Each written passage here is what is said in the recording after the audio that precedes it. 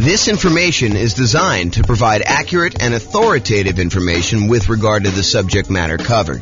It is offered with the understanding that the presenters are not engaged in rendering legal, accounting, or other professional services. If legal advice or other expert advice is required, the services of a competent professional should be sought.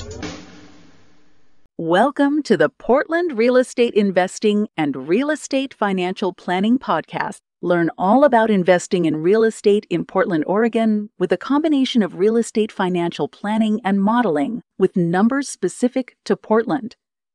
Plus syndicated, more generalized recordings of live and pre-recorded real estate investing classes, not all of them specific to Portland. Be sure to stay tuned after the podcast for a message from our sponsors. Hello, welcome. I'm James Orr.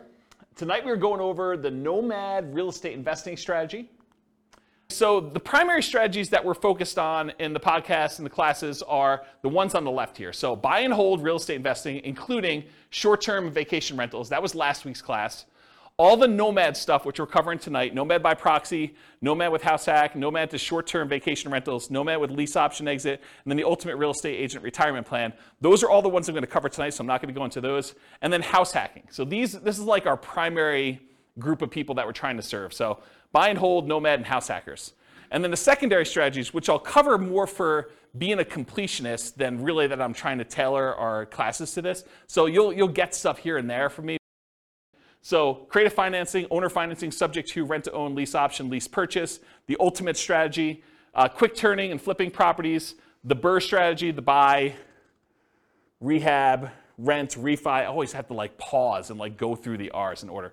Wholesaling, wholetailing, options and option auction, tax liens and tax deeds, partnerships and syndications, deal maker, syndicator, money partner, and loan partner. And then the stuff I'm not even going to bother covering is real estate investment trusts. Go talk to your stockbroker about those, and covered in other strategies. So if you're like, hey, what about probate, James? Or what about short sales? Or what about foreclosures? Or what about pre-foreclosures? Yeah, those are all going to be sprinkled into all the other stuff. Most of the probate, short sales, foreclosures, pre-foreclosures is going to be primarily creative financing, although they do show up in some other spots. But I'm not going to do separate classes about that as its own strategy.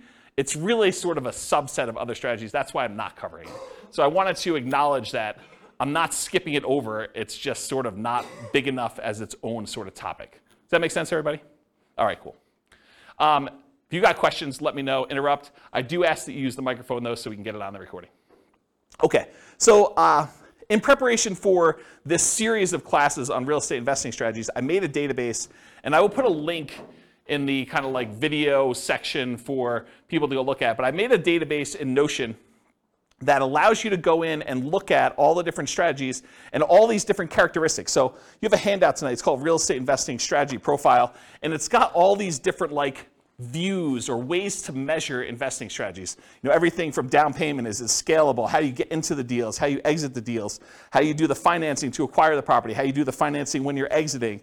All these different areas that are kind of characteristics. So I have this database that I've been working on making for all the different strategies, all the ones tonight, all the ones last week, all the ones in the future classes we're doing on the strategies. And then you'll be able to say, show me all the deals we can do that don't require any money down, or show me all the deals that I can do that are, for wealth building, or that are highly scalable, or that require little money down, or whatever it is that you want to look into. So the database is searchable and also able to be grouped and viewed in different ways. And so the reason I bring this up is if I have a particular strategy and I've grouped it one way, is it possible you'll be like, but James, what about this other really obscure sort of unusual situation where I can do that with this thing? Yeah, so there's exceptions to everything, right? You can do creative financing inside the MLS. It's not likely, right? It's really rare, but you can do it. So I've tried to categorize the strategies, but there are lots of exceptions. Sure, you could find a deal or structure a deal to make choices that are not in line with what I've defined here. But the idea is just because you don't think there's a chance that X can happen doesn't mean it won't happen. This is designed to be a starting point discussion to help you make better investing decisions on your own with additional knowledge. Of course, do your own research and make sure that you understand what's happening. Does that make sense, everybody? Okay. All right, so Nomad variations. This is what we're covering tonight.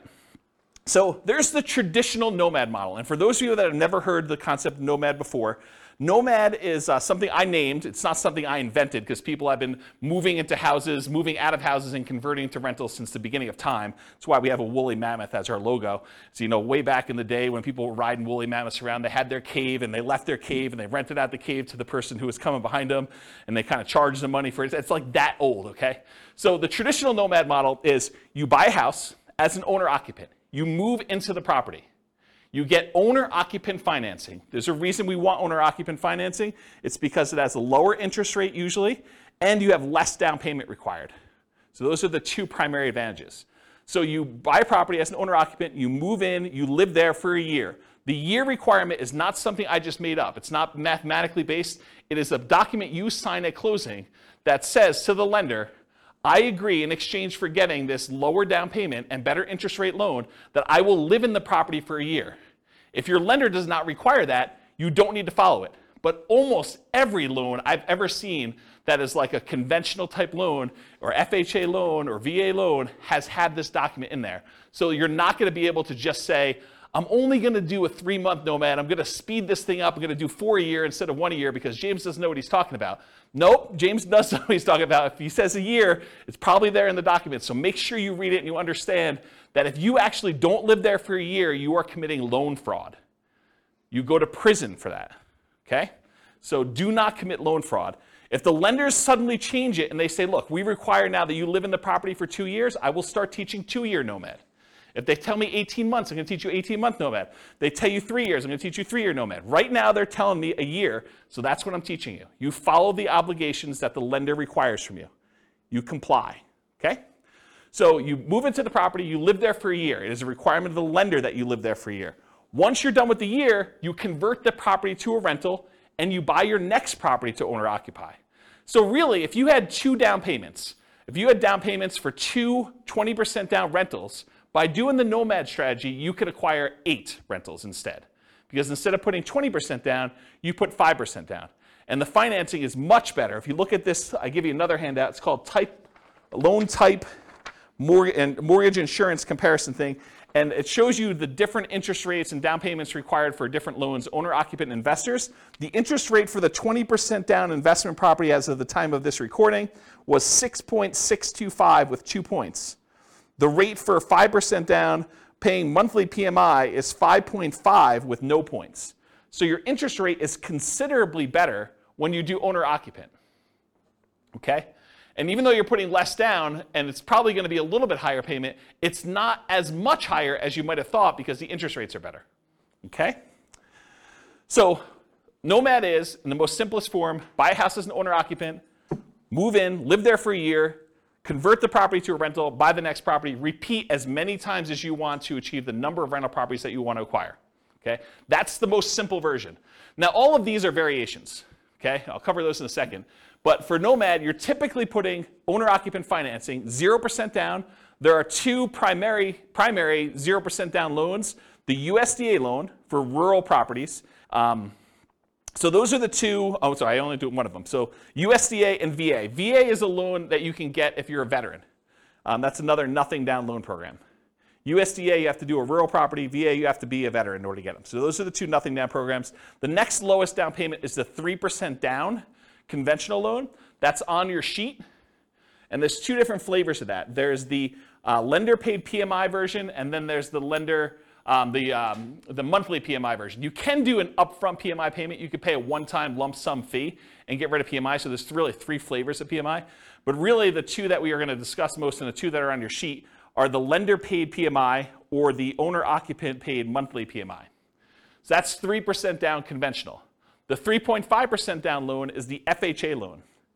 The FHA loan also allows you to buy duplexes, triplexes, and fourplexes. So you could do a 3.5% down duplex, a 3.5% down triplex, or 3.5% down fourplex. The other loan that allows you to buy multifamily as an owner-occupant is the VA loan. So the VA, you can also do duplexes, triplexes, and fourplexes. Okay? So that's FHA. FHA's PMI never goes away, by the way. It's there forever. So you'll probably want to refinance out of that at some point. Although if you got a really good rate on it and rates have gone up considerably from there, maybe it's still cheaper for you to actually keep the PMI and not refinance. So that could come up too. And then the last one that traditional nomads use, which is probably the primary one that the overwhelming majority of them are going to use, is the 5% down conventional loan. Because VA and USDA, they limit the number you can have. VA, it's based on your benefits. USDA, I think it's 1. Although I could be wrong about that, but I think it's just 1 that you could have USDA. And then 3% down conventional, I think you can only do that once. And then 3.5% down FHA. There are some really unusual exceptions, like if you move a certain distance out of the area, you can use your FHA benefits again. But really, you're only going to be able to have one FHA loan on your Social Security number at any given time.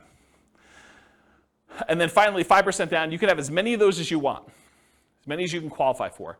So when people tell you, look, I'm only able to get 10 conventional loans, that's true, except for owner-occupant. You can get an 11th owner-occupant loan. So you could get an 11th 5% down loan. You can get a 12th one. You can get a 13th one. You can get a 15th one. As long as you have your debt-to-income ratio where it is and you have enough income to qualify, you can qualify for as many of the 5% down loans as you want, as long as they're owner-occupant. But once you get to 10, it's going to be really hard for you to get a conventional investor loan, non-owner-occupant. Pause for a drink. Okay. So that's traditional nomad. All the financing stuff pretty much applies to these other ones too.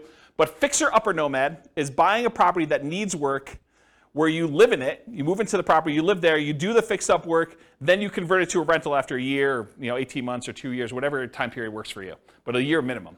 That's what fixer-upper nomad is all about. Buying properties at a discount, putting in money in order to fix them up, and then converting them to rentals by living in them. Different than BRRRR, right? Because BRRRR, you're not living in properties. What's that? You're not refinancing it. You're not refinancing. That's also another good point. Thanks, Nick. Refinance it if you could you buy it with hard money, rehab it, refinance it, live in it? So Rachel asks, are you able to buy a property as an owner-occupant with a hard money loan, move in there, do the rehab, and then refinance it into an owner-occupant loan? You probably could if you could get a hard money lender to allow you to move into a property with a hard money loan. Usually hard money loans are considered commercial loans, and there are different laws and regulations about making owner-occupant loans as a commercial lender. Most commercial lenders do not want you moving into your properties that they have hard money loans on, and so I would think you'd need to probably have a private loan, probably not hard money, or a hard money lender that doesn't really know what they're doing, and they're willing to take on that risk. Or you do all the rehab before you move in, then you move in and do the refinance where you do that. But then that becomes more of a BRRRR. And if you're, I'd have to think about that one. I'd like to talk to you. Yeah, I'd have to think about that one. I don't have a lot of people doing that, but I guess you could do some variation on that. I wonder how the delayed financing loan would work, because usually the BRRRR stuff is at 20% down payment or 80% loan to value. And so that's what we're targeting for our kind of like rate and term refi. When you're doing a delayed one and you have rehab money, I don't know if you could do the 5% down loan programs anymore. You might have to still do like 20% down, which kind of defeats a lot of the benefits of doing Nomad. So I don't know, I have to think about that one. And maybe if a lender is listening to this and you want to research that and reach out to me, my email address is at the end of the presentation. Okay, so fixer-upper Nomad, that's buying a property at a discount, living there for a year, converting it to a rental. Nomad by proxy, how many people like the idea of moving into a property every year? Just one in the room. Okay.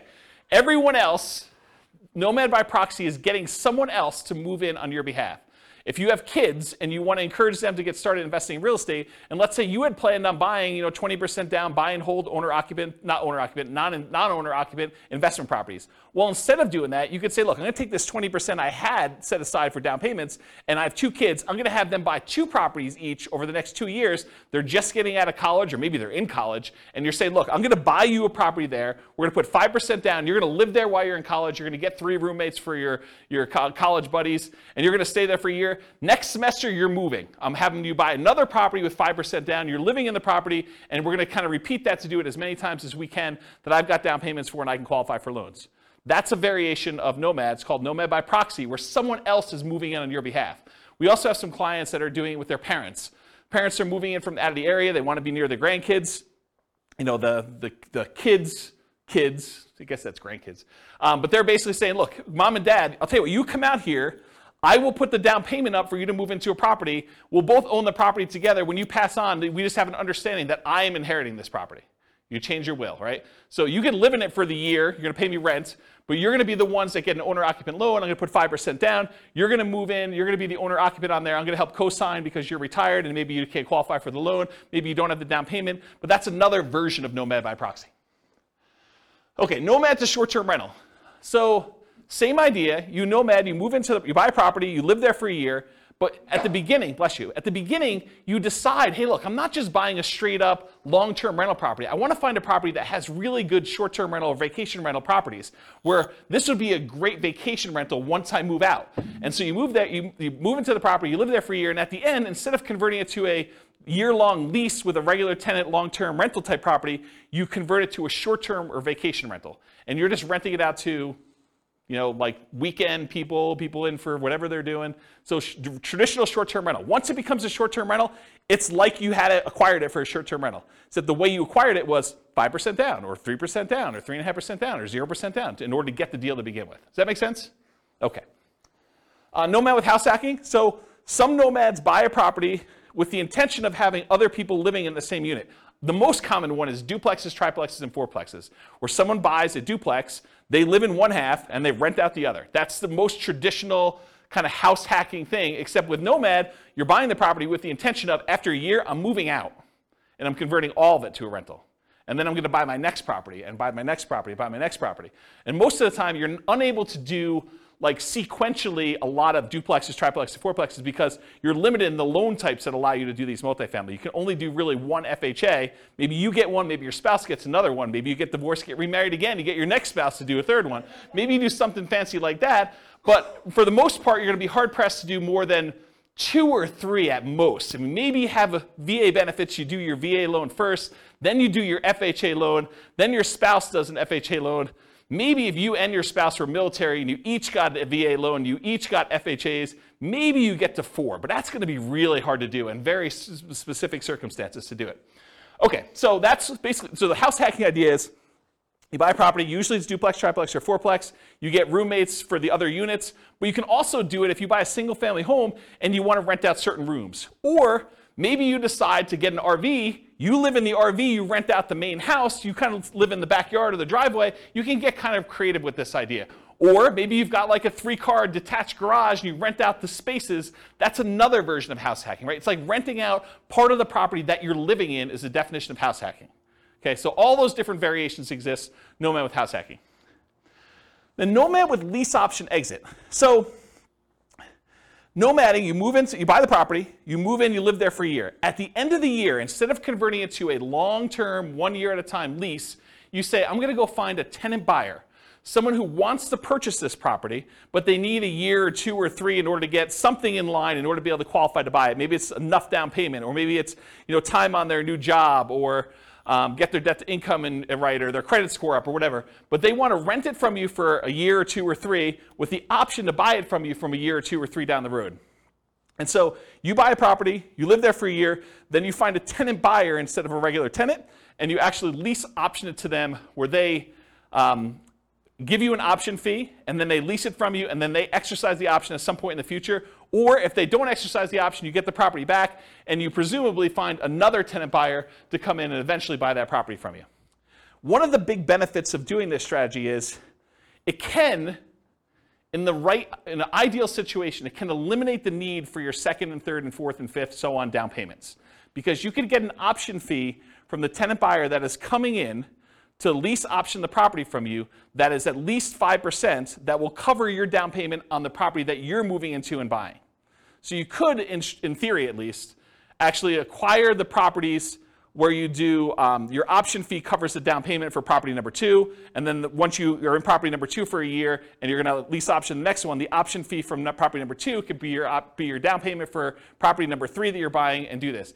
It makes it a lot easier if you at least have the down payment, so that you can front it and then you get it back after a year or 2. But you can technically, and lenders have told me they're able to do this, you can technically use that option fee if you get it in advance as your down payment for the next property.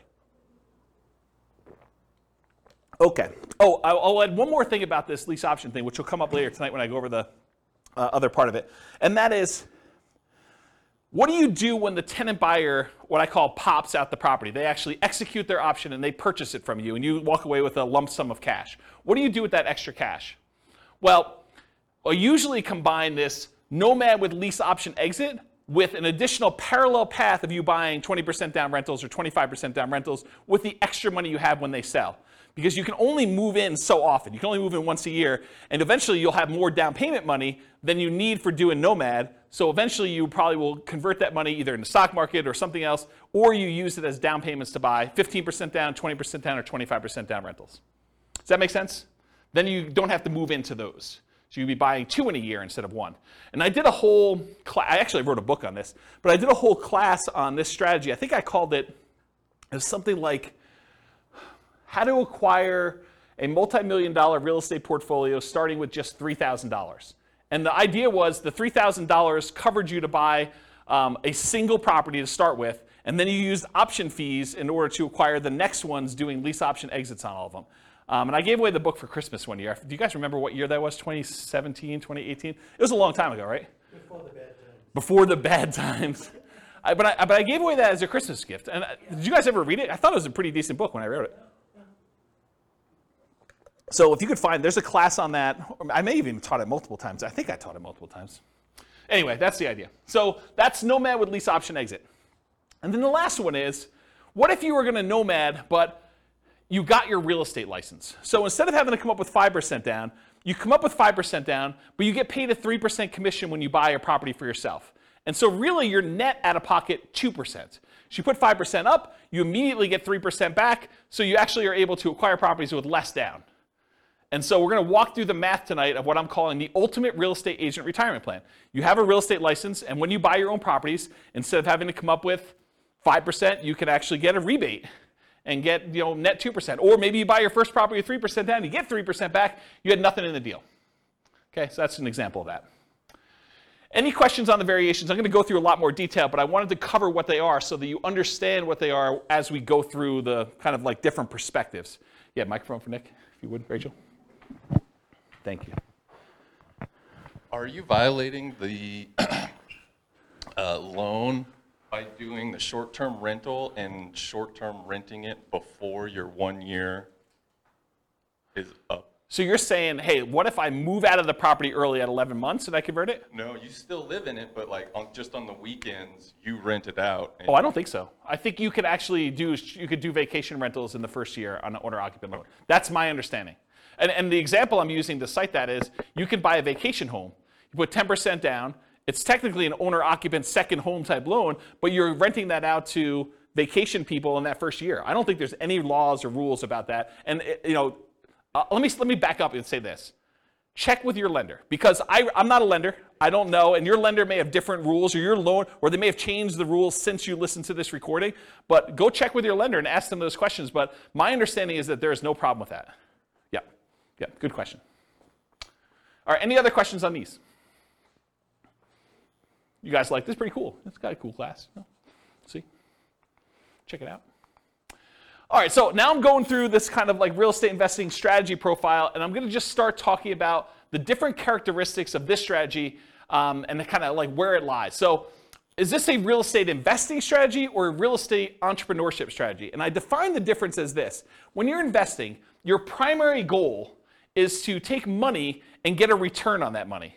So you put out money and you're expecting to get a return on it. Real estate entrepreneurship is different. You're kind of like starting a business and you expect to get paid primarily for the time you've got invested. Not necessarily the money you're putting into deals, but the work that you're putting in. And so traditionally with buy and hold, you put up 20% down, 25% down, and you want to make it as passive as possible. You're not really trying to get a return on your time. You're trying to get a return on that 20% or that 25% down. When real estate entrepreneurship, you might be going buying properties creatively, lease options or subject to or something like that, where you're primarily going out, you're doing marketing, you're talking to sellers, you're getting a seller to agree to some type of creative financing deal. Maybe you're not putting a lot of money in the deal, but you have a lot of time and effort put into it. And so that's real estate entrepreneurship, where you're trying to get a return on the time you put in primarily versus the money. So nomading, in my opinion, is investing. Is you're putting up some money and you're doing this. There's not a lot of extra work to nomading, more so than just picking out the property, acquiring the property, and moving in. So most of the time, people are typically thinking of nomad real estate investing as an investing strategy rather than real estate entrepreneurship. However, there are strategies that are more entrepreneurial. They take more effort and more work. For example, fixer-upper nomad. You're moving into your property. You're doing manual labor. Either you're managing a contractor or contractors or trades in order to come in and do stuff for you, or you're doing it yourself, or you're actually swinging a hammer and laying flooring and painting and stuff like that in order to do that. That's pretty active. That's pretty entrepreneurial, in my opinion. So these are more entrepreneurial. Fixer-upper nomad. Nomad is short-term rental. Unless you're hiring a property manager and it's really hands-off for you, that one's probably going to be more hands-on, more entrepreneurial, more active. Nomad with lease option exit, you're finding those tenant buyers. That's a lot of extra work. You're kind of managing that process of seeing them through to actually buying the property from you. That's a little bit more work. So those are a little bit more entrepreneurial in my mind. Now, remember I said at the beginning there's like exceptions. You're like, James, what about this? Yeah, it's gray, right? I mean, some of these are more than others, but it's not like black and white. This is that. This is more investing. These three ones are more entrepreneurial. Not that they are absolutely entrepreneurial and these are absolutely investing. Make sense, everybody? All right, cool. Money required. We talked a little bit about this, so I'm not going to cover it in ridiculous detail, but typically for these Nomad properties, 0% down, that's the USDA, the VA loan. It's all on your sheet, by the way, if you're kind of follow along on the top there. So typically 0% down, 3% down for conventional financing, 3.5% down for FHA, and the VA and the FHA are the ones that you can do duplexes, triplexes, fourplexes, and single-family homes with, or that 5% down conventional, which is the overwhelming majority of what my clients are doing. They're usually using 5% down, okay? So typically for the money required, you need that down payment, 0, 3, 3.5, or 5% down, plus you need any deferred down payment. Here's what I mean by deferred down payment. So you need to come up with the 0, 3, 3.5, 5% down immediately when you purchase. But sometimes when you buy a property with 0% down, or 3% down, or 3.5% down, or 5% down, you're gonna have negative cash flow. If you had put 20, 25, 30% down, you wouldn't have negative cash flow. So you could choose to put more down and not have negative cash flow. Or you could choose to put less down and have negative cash flow. So what is that negative cash flow really? It's deferred down payment. It's the money you're paying monthly instead of coming up with an extra $60,000, $70,000, $80,000. So are you okay with $200 a month negative or $500 a month negative instead of $60,000? And the $200 a month negative may be for a year, 2 years, 3 years. So the idea is that instead of coming up with the $60,000 more for down payment to have it have break even or positive cash flow, you could say, I'm willing to pay this $200 a month because I only needed to come up with 3% down, or 0% down, or 5% down, or 3.5% down in order to acquire this property. So for money required, you need the initial down payment, 0, 3, 3.5, 5%, plus any deferred down payment, aka negative cash flow, plus reserves. Right? You're not going to do this kind of real estate investing without having adequate reserves. All right, so those are the three sources of money that you need to do these types of deals. You might also see less frequently when you're doing Nomad by proxy, when you're the one moving in but someone else is providing the down payment. So you might actually be the one moving into the property, but your parents are doing the down payment for you. Or you're the grandparents and your kids are providing the down payment for you. So you might not need that money. You might use a lease option, non-refundable option fee, deposits on properties, that you're moving out of as the down payments for purchasing the next property with Nomad with lease option exits. We talked about that before. You get the option fee after the year for that person to become a tenant buyer, move into the property with the right to buy it from you. And that option fee is usually non-refundable. It's negotiable, but it's usually non-refundable. And so you get to use that without having to worry about having to come up with it again. And it gets, in most cases, it is applied as a down payment toward their purchase.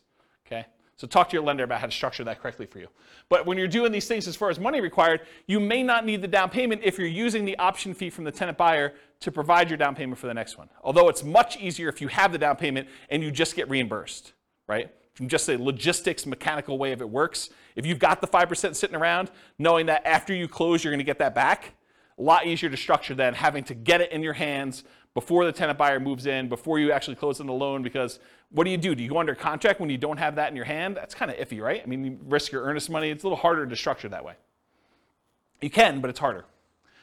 Or rebate on down payments with that ultimate real estate agent retirement plan. Instead of having to come up 5% down, you come up with the 5%, but you immediately get 3% back. Or putting more down or buying all cash. So you don't have to do 5%. Most of the time we do because we want to have good reserves and use that money for additional down payments elsewhere or additional investments elsewhere. But you could decide to put 20% down, move into the property, and do Nomad that way. Just most people are not. Or if you want to buy all cash, you could do that too. There's another little variation here for Nomad to short-term rentals. If you're doing that vacation rental thing, technically you could do a vacation home. It helps if it's, I think it's probably required actually, that it's in another geographic location for that second home, and for those you put 10% down. So you can get another vacation home in wherever you want to vacation. You vacation in it, a couple weekends a year, and then you rent it out short-term rental for the rest of the time. So you could do that also, usually in parallel for that second home. Any questions on these? Cool. Credit required. So this is traditional owner-occupant financing. You got to qualify for an owner-occupant loan. So you must, I think I hit this home. Did I not cover this? You must move into the property or you're committing loan fraud. Is there anyone confused about that? You got to move into the property, otherwise it's loan fraud. So, and if you're doing Nomad by proxy, somebody has to move into the property. And don't think, I'm going to fix this. James doesn't know about this. No, James has looked at this for a long time. He has not found a way around it. If you think you found a way around it, you can try to reach out to me and tell me, but I'm going to tell you it's probably loan fraud, okay?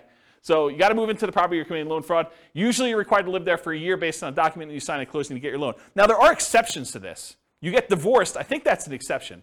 If you get transferred for work, I think that's an exception. But there are not that many exceptions to this. So, what? My lender calls it a life-changing event. Okay, so for the microphone, Nick says his lender calls it a life-changing event. That is one of the ways to get out of it. You can't just say, I don't like my house anymore. But hey, you have a kid, get rid of a kid, get a wife, husband, or get rid of a wife or husband. I think those are life-changing events.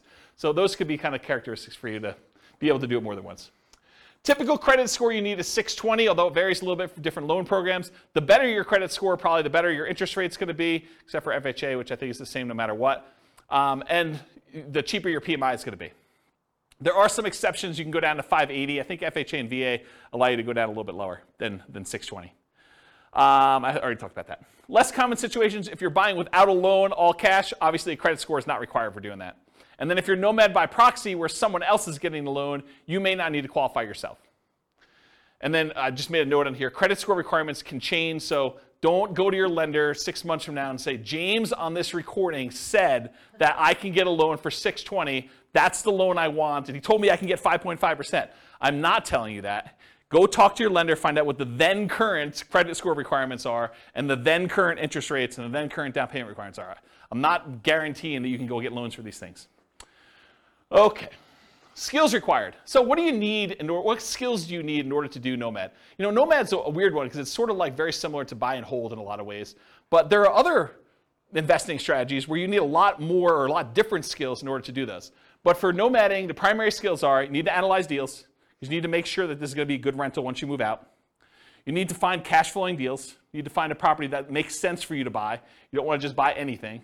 And I think that's probably one of the bigger mistakes is people buy properties that they primarily, bless you, they primarily want to live in, but that may not make the best rentals. I think there's a little wiggle room there, but you don't go buy your dream house that would never make a good rental just because you can. Okay, so you need to find decent cash flowing deals. Another skill is acquisition financing, getting your owner-occupant loan, understanding how that works. That's a skill you need. And then property management. Once you convert it to a rental, you need to be able to manage the property. So property management is another skill. Now, the skills of property management can vary depending on which strategy you're doing. If you're managing them yourself, that's one strategy. If you're hiring a property manager or a company, that's a different strategy, right? You need the skills of managing a person then, or a company or a team, versus the skills of actually finding tenants, screening tenants, evaluating tenants, lease presentation, ceremony, all that stuff, and then kind of like property management, overseeing repairs and all that, and turns and those things. They're very different skill sets depending on which one you want to do. And then the third version of the skills of property management is doing short-term rentals. Doing short-term rentals is different than regular property management. It's also different than hiring and managing a property manager. So just realize that they can be different flavors of what property management means. And then additional skills may be required for variations like lease options, right? Understanding that lease options require some additional levels of education and expertise. You need to understand what they are, how they work, paperwork, how your attorney recommends you do them, so on and so forth. Okay, stability. So this was This was a email I got probably like, I don't know, 3 months ago, 6 months ago now. And it was a guy that does the Farnham Street blog, whose name escapes me, and I probably should have looked it up because I forgot it last week too. But he basically sent out this blog post in an email, and it was about this idea of active versus passive stability. And the basic concept is something is considered passive if you do it, and then you don't have to do anything to it anymore. It's sort of like it'll take care of itself. But then there's this idea of active stability where you actually have to keep doing something to something, or it'll blow up or destroy you or kill you or whatever it is, or it'll kind of eat up, your investment or do poorly for you. And so real estate on a whole is very active, right? If you don't do anything with your property, even if it's vacant land, if you don't pay your taxes on it, they're going to come and they're going to take the property, right? They're going to do your foreclosure, they'll have a tax lien or tax deed sale, and you'll lose the property. So it's very active. But even within the active part of it, there's some variations. For example, if you go get a 30-year amortizing loan, that's more passive than getting a interest-only loan that has a balloon, right? If you don't really do anything with the loan, over 30 years, that thing will pay off, right? You're just making the payments every month, that'll pay off. Whereas with an interest-only loan with a balloon, you might make payments for 10 years, but at 10 years, you got to take an action, because there's a balloon that says the balance is due at 10 years. So if you don't do a refinance or sell the property, you're going to have a real problem. And so can you see that doing an interest-only loan with a balloon is more active than a 30-year amortizing loan that is more passive? Even though both of them are really active. You got to do stuff with them, right? So I started thinking about this idea of stability in real estate investing. So even more active than passive are fixer-upper nomads. Got to do the work, got to get in the property, got to do everything you need to do there. Nomad to short-term rental. You got to kind of manage the short-term rentals or manage a manager doing that. And then nomad with those lease option exits. That is more active than a traditional nomad and just rent it out long-term. Okay? So those are the more active versions of this. And then I have a little thing over here of just about like the difference between active and passive. You can read through that if you want to. Any other questions? Sweet. Am I going too fast? Okay, good. I'm going to take a drink though. Scalability.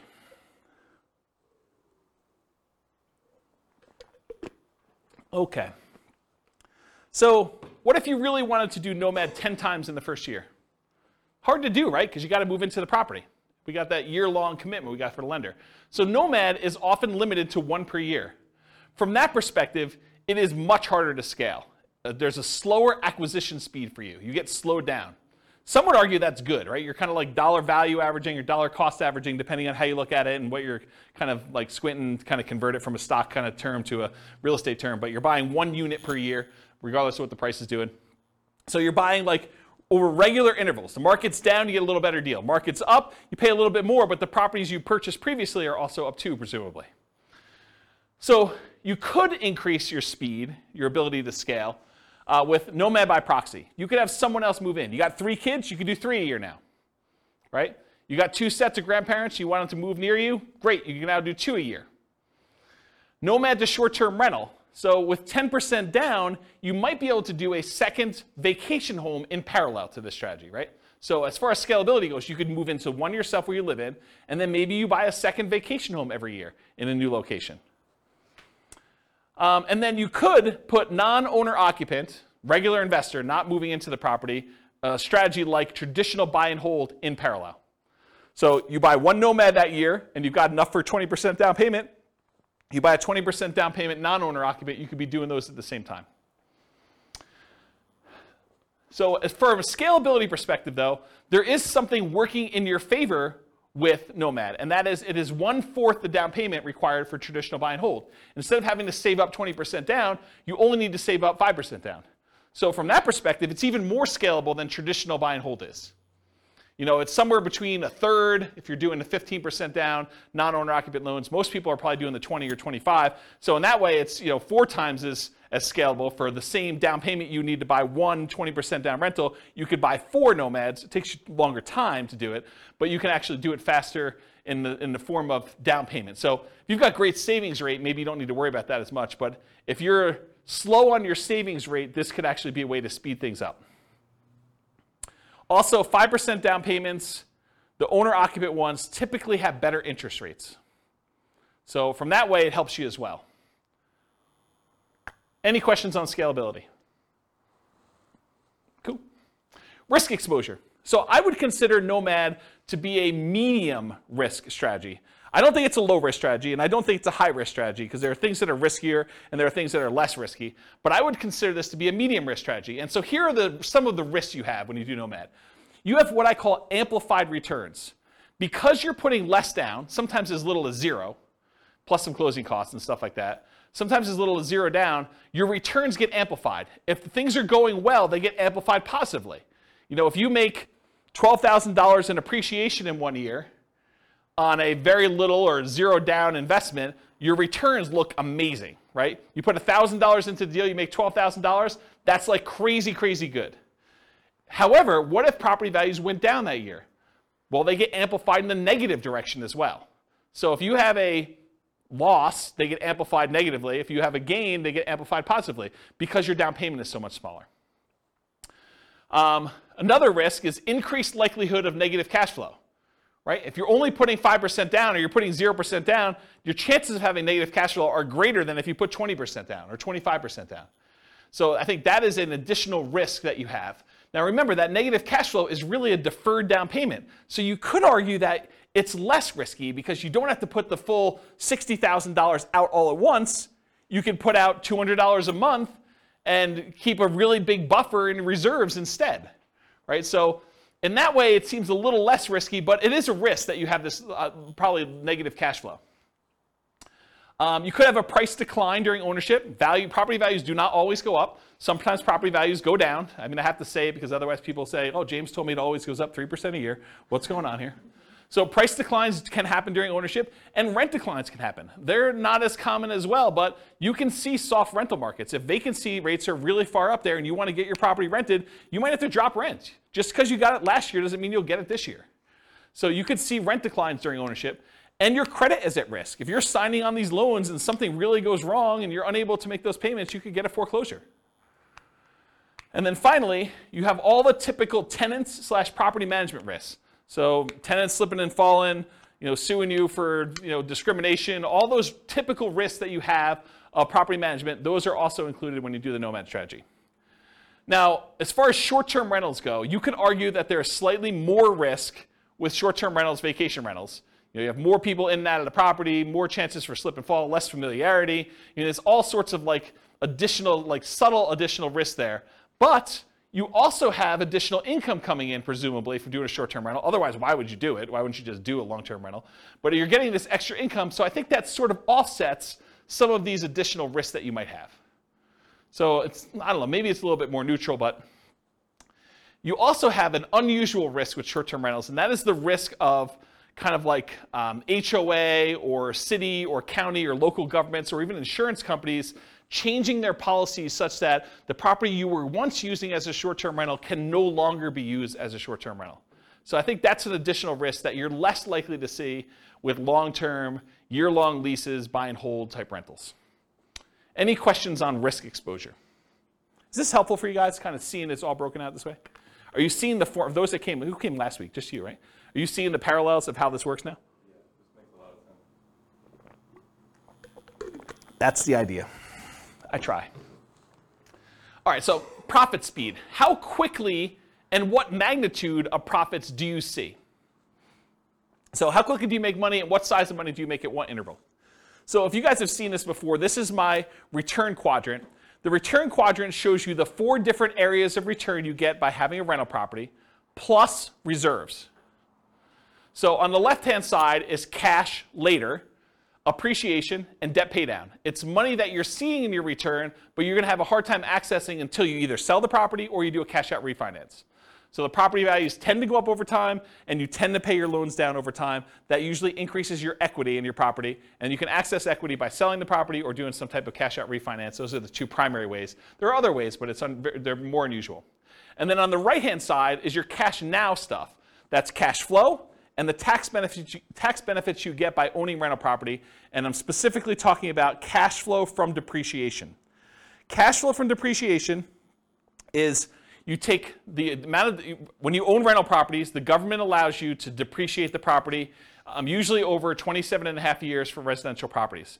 So imagine you bought a rental property And when you kind of like do your math based on what you paid for the property, you subtract out the cost of the land, because you cannot depreciate land, you can only depreciate the building.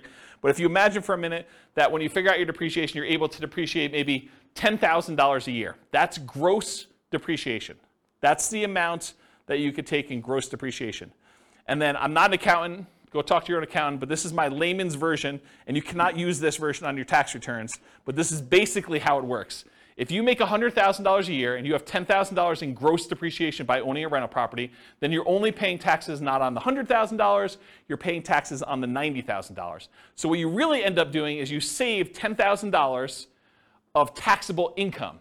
So if you take that $10,000 in taxable income and you multiply it by your effective tax rate, which is a conservative way to look at it, then that is the amount you have in cash flow from depreciation. That's the amount you did not need to pay in taxes at the end of the year, or the amount that you could take by adjusting your exemptions on your job income and take them with each paycheck. Okay? So let's say your tax rate was 20%, you had $10,000 in gross depreciation, you multiply 20% times the 10,000, you now have $2,000 a year that you're getting in cash flow from depreciation. You can either get that back at the end of the year instead of having to pay taxes on it, or you can adjust your exemptions. That's exemptions, right? That's what it's called, Denise? Withholdings, that's it. So whatever it is on your tax return where you actually are saying, I don't need to pay in as much tax because I keep getting a refund at the end of the year, so let me pay in less. So you do that, and then on your paycheck now you see an extra, whatever it is, $180 or 170 bucks, whatever it works out to be, on your paychecks that you now got in. So that could help offset any negative cash flow you might have, or it could add to your cash flow that you're already receiving from the property. But it's through your paycheck and tax savings, not directly from the property. Does that make sense, everybody? And then this total adds them all up and reserves. The top half of this quadrant, if you've never seen me teach this class before, the top half of the quadrant are the ones that are more speculative. They're more reliant on how the market performs. Do property values go up? That's appreciation. Does rent go up, or is the kind of the rent holding strong? That's cash flow. So the top half tends to be a little bit more speculative. The bottom half tends to be a little bit more contractually or government implied regulation sort of thing. So you either get the debt pay down based on the loan you have, it's a contractual obligation you have with the lender when you get your loan, or tax benefits, that's part of tax law. So these tend to be a little bit more certain, less speculative in what your returns are. Okay? And then reserves is the amount of money you're getting on the money you have set aside for reserves, whether you're keeping that in a savings account and getting 1%, or you've got it in the stock market and you're getting 8%. The amount of return you're getting from having those reserves set aside so that when you need to access them, we got to take that into account, because we're going to divide all these other returns by the amount you have in reserves as well to show what your overall return is with the drag of having those reserves. So we got to give you credit for the money you're earning on the reserves. So that's why it's there too. Okay, so let me make sure I cover what I wanted to cover in here. So with Nomad, you typically can start seeing the appreciation and the debt pay down within 30 days, right? You buy the property values go up, you pay down the loan a little bit, you start seeing those right away. However, cash flow you don't get till a year, and your cash flow from depreciation you don't get till you convert it to a rental. So if you're house hacking, you get a little bit of it now, but really you're primarily seeing that a year from now when you convert it to a rental. Rents and security deposits are typically paid in advance, so you do get that a little bit more up front. Short-term rentals, while you're still living in a property, can speed up your time to receiving cash flow. So you could, on weekends, short-term rental your property as a vacation rental. Lease options, you typically see an upfront option fee. So that's another speedy thing if you're doing a Nomad with lease option. Using a property manager can slightly delay your time to producing cash flow once you convert it to a rental, because most property managers are not giving you the security deposits or the cash flow as soon as your tenant moves in. Usually there's like a bookkeeping delay, maybe even a little delay for having some reserves with them or whatever they're doing. And then usually we think of this as a percentage return of the amount invested. It's either cash on cash return on investment or a cap rate. Cap rate is the return you get if you bought the property all cash. And then I talked about cash flow from depreciation. Any questions on profit speed? Cool. Finding deals. So how do you find these crazy Nomad deals? Well, the primary way that most people find Nomad deals is through the MLS. The MLS has the largest selection of properties, and so most of them are finding it through the MLS, the multiple listing service. There are some other ways to find them. Another common way is for sale by owner, And there's really two main groups of for sale by owners. There's the actively marketed, all the for sale by owners that are putting signs in the yard, putting their properties up on Zillow or other websites to advertise that it's actively for sale. Those are the actively marketed for sale by owners. But then there's a whole separate group of for sale by owners that they haven't told anyone their property is really for sale. Those are sort of what I call the hidden for sale by owner group. And you usually find those through either marketing to properties that are not advertised for sale, or networking. You're talking to somebody and they say, hey, I'm considering selling my property. And you're like, oh, I'd like to buy it. And that's considered a hidden for sale by owner because no one knows about them. They're not actively advertising. And then a more unusual way of finding deals is wholesalers.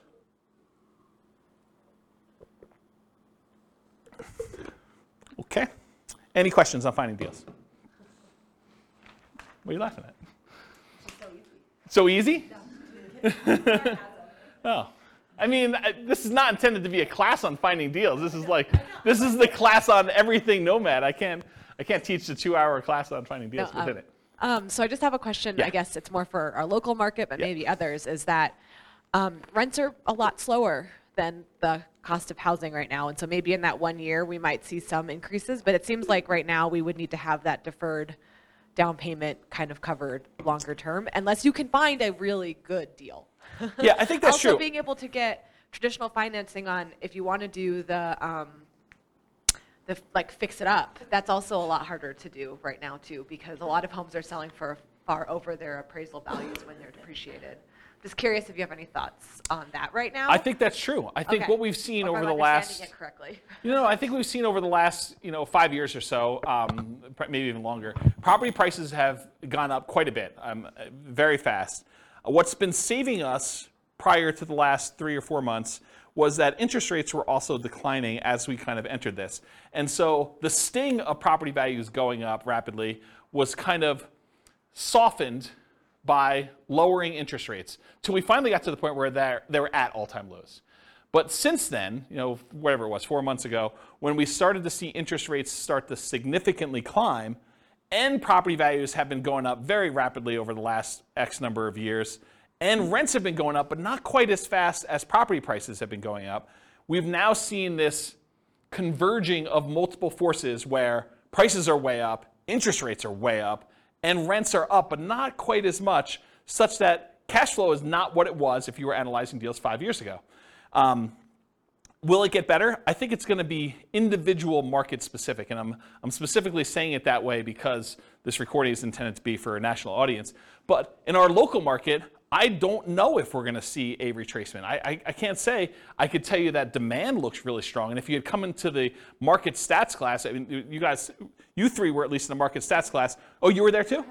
Oh, okay. So with the market stats class, I think the market stats suggested to me that demand was very strong and we might see a slowing of how crazy it's been, but I'm not sure it's going to go drastically in the other direction.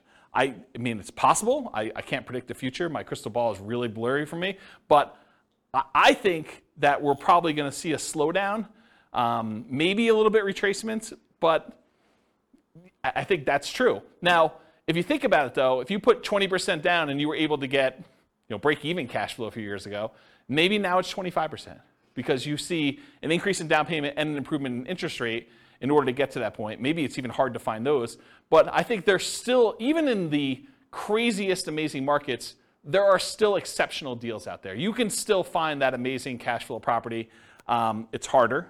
They come along less frequently, and sometimes you need to act very quickly, and sometimes you're voluntarily taking on some wackiness as part of the deal, right? You're trading a problem that you can deal with, that you're willing to live with, in exchange for maybe a little bit improved cash flow or significantly improved cash flow, depending on what the deal is. So I would kind of cover it that way, but I think you're right. I think we're seeing a suppression in cash flowing properties, but even with what's great about the Nomad model in particular, and buy and hold in general, is you get to lock in economic structures at one point in time. So you acquire the property now at a certain price. You acquire an interest rate now at a certain interest rate.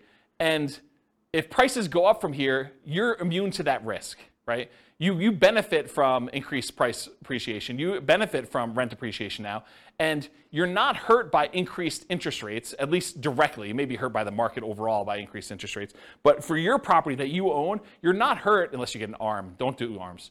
Just get the fixed rate 30-year financing. But you're not really hurt by interest rates going up, and actually when interest rates do decline, because it's a cycle. I mean, things go up and things go down. It may not go back down to all-time lows that we've seen, but you may be able to ratchet down your interest rate at some point in the future where you were locked in at, whatever it was, 6.75 if you got a non-owner occupied type loan, and now they come back down to 5%. Well, now you can improve your position 5 years from now when prices have gone up, rents have gone up, and interest rates have come down a little bit. So you get the benefit of sort of locking in these things. So in my opinion, one of the great benefits of Nomad and buy and hold in general is being able to control this asset, and then you can sort of benefit from when the market goes in your favor, but you're not hurt much by a market going against you, at least if you're holding on. If you're trying to get in and out and the market goes south and you're trying to get out of a fix and flip, that's hard, right? I mean, you could actually lose money. But if you're kind of holding a property and we have even a 5-year-long dip, okay. I mean, if your intention is to hold that for 30 years and pay it off, does it really matter? Probably not, right? So, I don't know. That's how I see it short term. Hope that answered your question. That answered? Okay, good. All right, so for analyzing deals, how do you analyze a Nomad deal? You can go download the spreadsheet, realestatefinancialplanner.com/spreadsheet. I did a whole class on all the inputs for this, but this is how you do the deal analysis. You put in all the numbers over here. And the one thing I will say about Nomad is when we analyze a Nomad deal, because you're living in the property for the first year and then you're converting it to a rental in year 2, we just assume that we're analyzing it in year 2. So year 1 becomes year 2. It's going to be off a little bit. You'll pay down a little bit more on the loan. Your appreciation will probably be a little bit better, but don't worry about it. Just kind of run the numbers as if it's all year 1. It'll be close enough, okay? Any questions on deal analysis, how to get the spreadsheet? Just go download it from the website. Okay. Market conditions. This is obvious, right? But I have to put it there because there are some strategies where it's not obvious. So it's better to do this in a market with good cash flow. It's better to do this in a market that has strong appreciation. It's better to do this in a market that has strong rent appreciation. It is challenging, more challenging, in markets with significant negative cash flow with reasonable down payments. And in some markets, I would say in most markets, I can make anything cash flow, right? You put down 100%, basically don't get a loan on a property, probably going to cash flow in the overwhelming majority of the markets unless it doesn't cover taxes and insurance on the property. Maintenance, those types of things. But for a reasonable size down payment, buy and hold 20%, 25% down, if it's going to have significant negative cash flow there, that makes it much more challenging. And if you're doing Nomad and it's going to have negative or break-even cash flow at 20 or 25% down, it's probably going to be negative if you have 5% or 3% or 3.5% or 0% down, right? I mean, that's just the math. So that's a challenging market. And then markets with no or negative appreciation and rent appreciation. If you're buying in a market where the property values are still the same as they were 10 years ago, that could potentially hurt you a little bit if you're doing it, right? Sometimes it's hard to predict, but there are some markets that people have a mass exodus where there's a decrease in population and there's less demand for the properties over time. And I think that's partially what hurts appreciation and rent appreciation. Any questions on market conditions? Sweet. Accessibility, availability. So how plentiful are these deals? In many markets, there are plentiful deals you can select from the MLS. I would consider our market to be a market where you can find Nomad properties inside the MLS. You do not need to get crazy and creative to find Nomad properties here in Northern Colorado. And I think that's true in most markets. In some markets, you're sifting and sorting for the top deals where these are markets where everything cash flows. Everything's 10% cash on cash. And now you're trying to find the best property where you're like, okay, 10% cash on cash is no longer my criteria. Now it's 20% cash on cash or whatever it is. So now you're really sifting and sorting for the best deals instead of just any deal that will work. In our marketplace, we're usually limited in the deals that we can get to work with these numbers. So it's not like you've got 95% of the MLS that you can go ahead and just anyone will do. You're already looking at that top 5% just to find ones that are going to be close enough. And then you're having to select of those. In other markets, it might be challenging to find positive cash flowing properties, especially with smaller down payments. I think I'd classify our market as that. Nick, if you're willing to say, are most of your properties that you do 5% down, are they cash flowing off the bat? Yeah, exactly. So it's really, he said no, by the way, for the recording. It's really, really hard to find positive cash flowing properties. In the majority of cases, you're going to be negative, and you're really just doing that deferred down payment. Interest rates may be a significant factor when whether properties will cash flow or not. As interest rates go up, it makes it harder and harder to cash flow. Owner-occupant rates can help over traditional buy and hold. If you're doing non-owner-occupant financing, those rates tend to be much higher. Look at the handout that's included, loan type, mortgage insurance comparisons, and it shows you the non-owner-occupant ones, the rates for those, and then the owner-occupant ones that show you kind of what the benefits are there. It's pretty significant. And then, of course, if you're doing short-term vacation rentals, make sure that you can do a vacation rental in that property, at least when you buy it. It may change over time, but at least when you buy it, try to make sure that you can do it before you purchase the property or go under contract. Okay. Using retirement accounts. So in some real estate investing strategies, you can use your retirement account, self-directed IRA, self-directed 401k in order to do investing. Since you're doing owner-occupants for Nomad, you cannot use your self-directed IRA, self-directed 401k. I think it's called self-dealing or something like that, where you're unable, is that the term? Do you guys know? Yeah. Self-dealing if you're actually trying to do owner-occupant stuff with it. And you'd be restricted if you were trying to do stuff in your lineal ancestry sort of thing, doing it for your parents or your kids. You still cannot do self-directed IRA and deal with direct lineal bloodline sort of family relations. So you have to do it with, I don't know, somebody who is outside of that relationship. Go talk to a specialist in doing self-directed IRAs or 401ks if you want details on that. Or maybe I'll do a class on it at some point. All right, any questions on this? Sweet. Quantitative analysis. Okay, so this was the first, whatever it was. I can't even do math now. First 5/8 of the class was all about sort of like a qualitative analysis showing you like how the different characteristics of this as a real estate investing strategy are, and I kind of measured some different things to show you this is how it is. The second half, I'm really going to focus, second 3/8.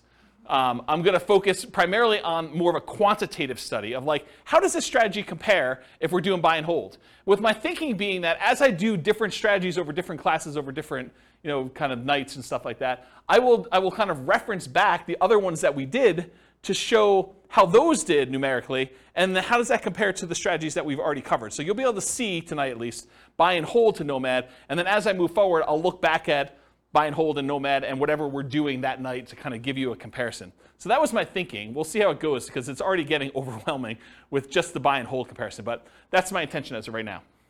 So here it is. How well does Nomad perform toward achieving financial independence? That's primarily what I'm looking to measure. And as I go through these, one of the things I realized very quickly as I went through them, because I was making decisions as to, well, I'm not going to show 30 examples of this one. I could show 30 examples of this strategy versus 30 examples of this strategy. I'm just sort of showing one or two of each kind of group, but each individual sub-variation of Nomad could literally be its own full-day seminar, not even just one class. It could be like a full day of, let's go over all the different ways that Nomad with lease option could work and how that impacts your ability to achieve financial independence and how they compare and risk. And there's there's a lot of stuff. So I have a lot of stuff I can cover over the future. So there will probably be their own eventual full classes on each. And there probably are at least a full class or several classes on them. It is, and this is kind of like a warning to you, it's naive to generalize these results. Okay, so if you go and say, oh, James said, and I'm making this up because I don't remember, James said lease option is the best strategy I should do, so I'm always going to do lease options in every situation. And he says Nomad by proxy is the second worst, so I should never do that one. Oh, that would be bad for you, because this was a very specific situation for a very specific group of people with very specific amount of money they've got coming in, and property prices and appreciation and their rent to price ratios. Like all those things will come into play. And I think I talk about this at the very, very end, but you can't just assume that because I told you X was the best, that X will always be the best in all situations for all people, including you. Okay? But I'm going to show you like a very specific situation and how it plays out for them. All right, so for quantitative analysis, we're going to do Nomad. We're going to do 5% down payment with PMI. For Nomad to short-term rentals, I've done significantly higher income. I think I increased the income you're getting on rent by 25%, and then significantly higher expenses. I changed maintenance from 10% to 20%. In many cases, there's usually more work involved in that one as well. So part of the increased income that you're getting from doing short-term rentals is your labor, right? It's like you need to figure out what your dollar per hour is in addition to the extra income you're earning by the kind of characteristics of that. Then I'll do fixture upper Nomad, Nomad by proxy, Nomad with house hacking, Nomad with lease option, and the ultimate real estate agent retirement plan. All the ones we covered, I'm going to do examples of. Okay. So first, I need to tell you how I define financial independence, because I think that's important for you to know what I'm measuring. So financial independence for me in this definition and what we're doing tonight, and I think it's a good general one, but it is when your investments provide your minimum target monthly income in retirement. What some people might call lean fire or just regular fire. It's when your investments provide you enough money coming in where you can live off of those things without doing additional work. You may choose to do additional work, but you could actually stop working. It consists of three things. Thing number one, any passive income you have coming in from Social Security, pensions, or annuities. Those are your three sources of passive income. If you could think of another one, let me know. It also consists of, number two, any net cash flow after all expenses from rentals. So net expenses after vacancy, property management, maintenance, taxes, insurance, mortgage, principal, and interest. Like all of those things that get included in there has to be net cash flow after all of those. And then finally, number three, whatever yearly safe withdrawal rate you believe is correct times the amount you have invested in stocks or bonds or something else. You cannot double dip and count equity times your safe withdrawal rate. That's already being counted in your cash flow. You can't count the amount you have in your pension if you're already counting that somewhere else. This is additional money that you have invested most of the time in stocks or bonds, but it can be anything else, okay? And that's the return you get on those. So it's three things: that passive income from Social Security, pensions, and annuities, net cash flow from rentals, and then your yearly safe withdrawal rate on any invested assets, okay? Those are when the sum of all three of those, when those exceed your minimum target monthly income in retirement, you meet the definition of being financially independent. That's my definition for tonight. Any questions on that? Cool. So all of these assumptions are changeable.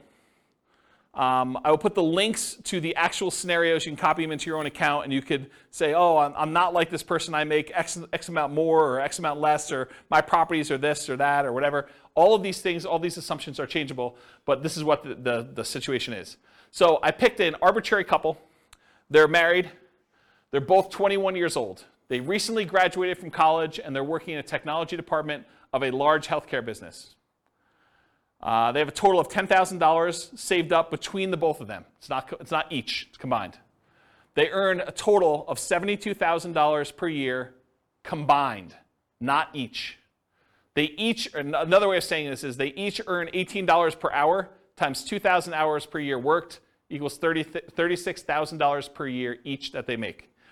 They're saving about $1,000 per month before they buy any houses. If they were to buy a house, it would be less because their cost of renting is lower than the cost to buy. Okay? But right now, if they're renting, they're saving $1,000 per month. They are obsessed with achieving financial independence so they can retire early. They want to find their best path to financial independence together. For the modeling, they're both taking Social Security at age 67, and I incorrectly modeled it such that they worked through 67, so the amount they collect in Social Security at age 67 assumes they work through that full time period. Technically, if they retire early and they stop working, Social Security will be a little bit lower for them. But then they would have already had enough financial independence from their other assets where it shouldn't matter. That's why I was able to justify it to myself to let it go. So Social Security estimated based on them working until age 67. So I said that. Any questions on this? Cool. So I highlighted on your loan type mortgage insurance comparison sheet the different owner-occupant loans and the interest rates. So we didn't use FHA or USDA or VA or 3% down, either of those, or the 5% down lender paid. This is why it could be an entire class or an entire day just on each one. We could look at different loan combinations, right? We could do They got a VA loan first with a duplex, then they got a FHA loan with a triplex, then they did 5% down, or maybe they did 3% down. So, I mean, it could take a day just to go through all these variations, or you guys do it on your own. What I did is I said, okay, they're doing 5% down with monthly mortgage insurance at 5.5. That's what I use for that, okay? Any questions on loan? Okay, these are more changeable scenario assumptions. I said, let's model this for 60 years, 720 months. I went and I looked up what their kind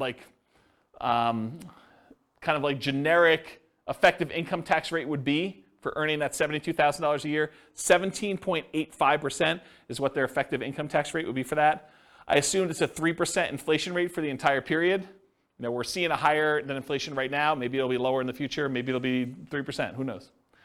The Fed's stated ideal inflation rate is 2%, for those that know. We assume 5.5% mortgage interest rate, owner-occupant rate with 5% down.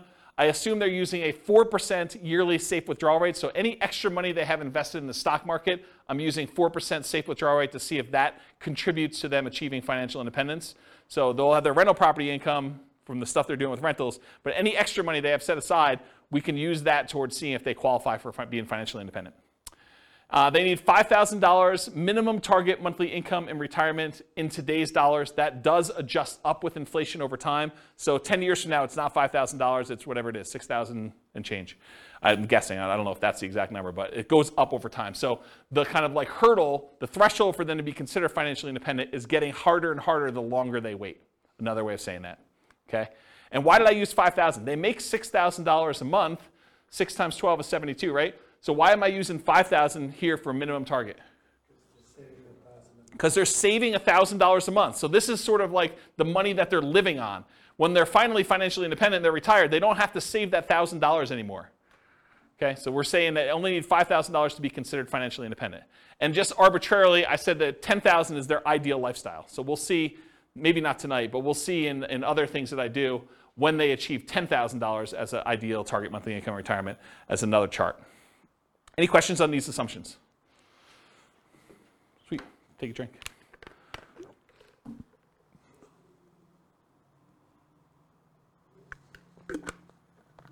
All right. Ooh, small fonts. Okay, so these are the property assumptions. These are the details that I use for the property.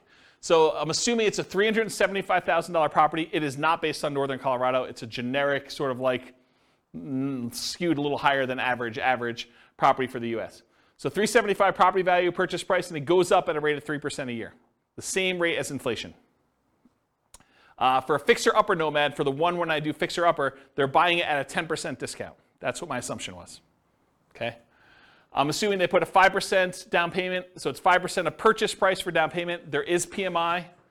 For the fixer-upper, I'm saying they need to spend, bless you, I'm saying they need to spend $12,000 in fix-up money, as well as the down payment and any closing costs in order to fix that property up and capture the 10%. So it's not like they got 10% profit.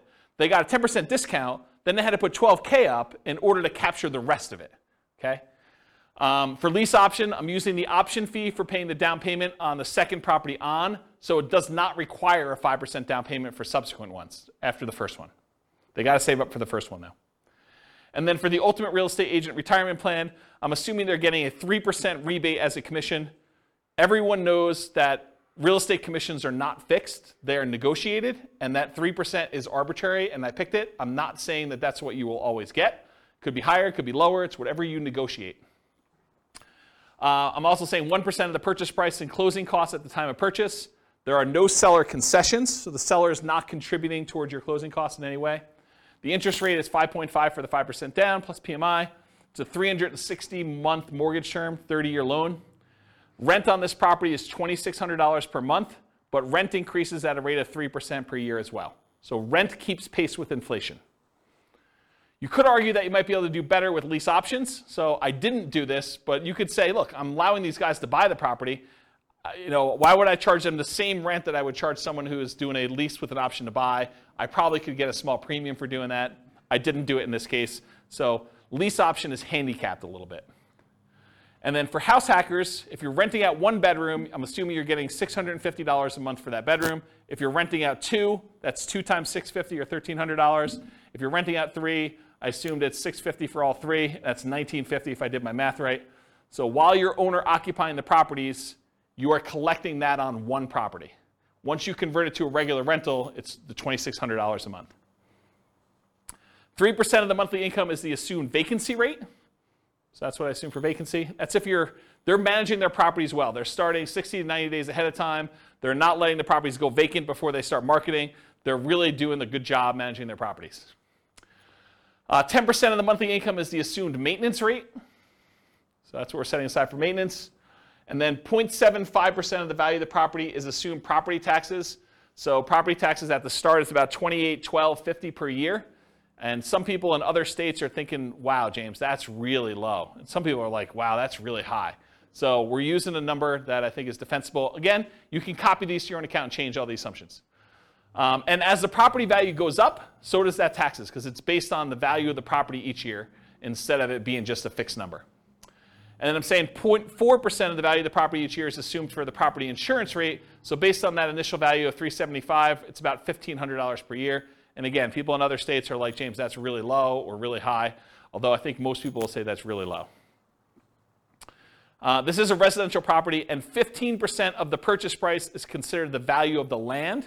So you cannot depreciate the value of the land, so that is my assumption for that calculation. And so that's when I'm doing my depreciation calculation. I'm saying that 85% of the purchase price is the depreciable amount. Any questions on my property assumptions?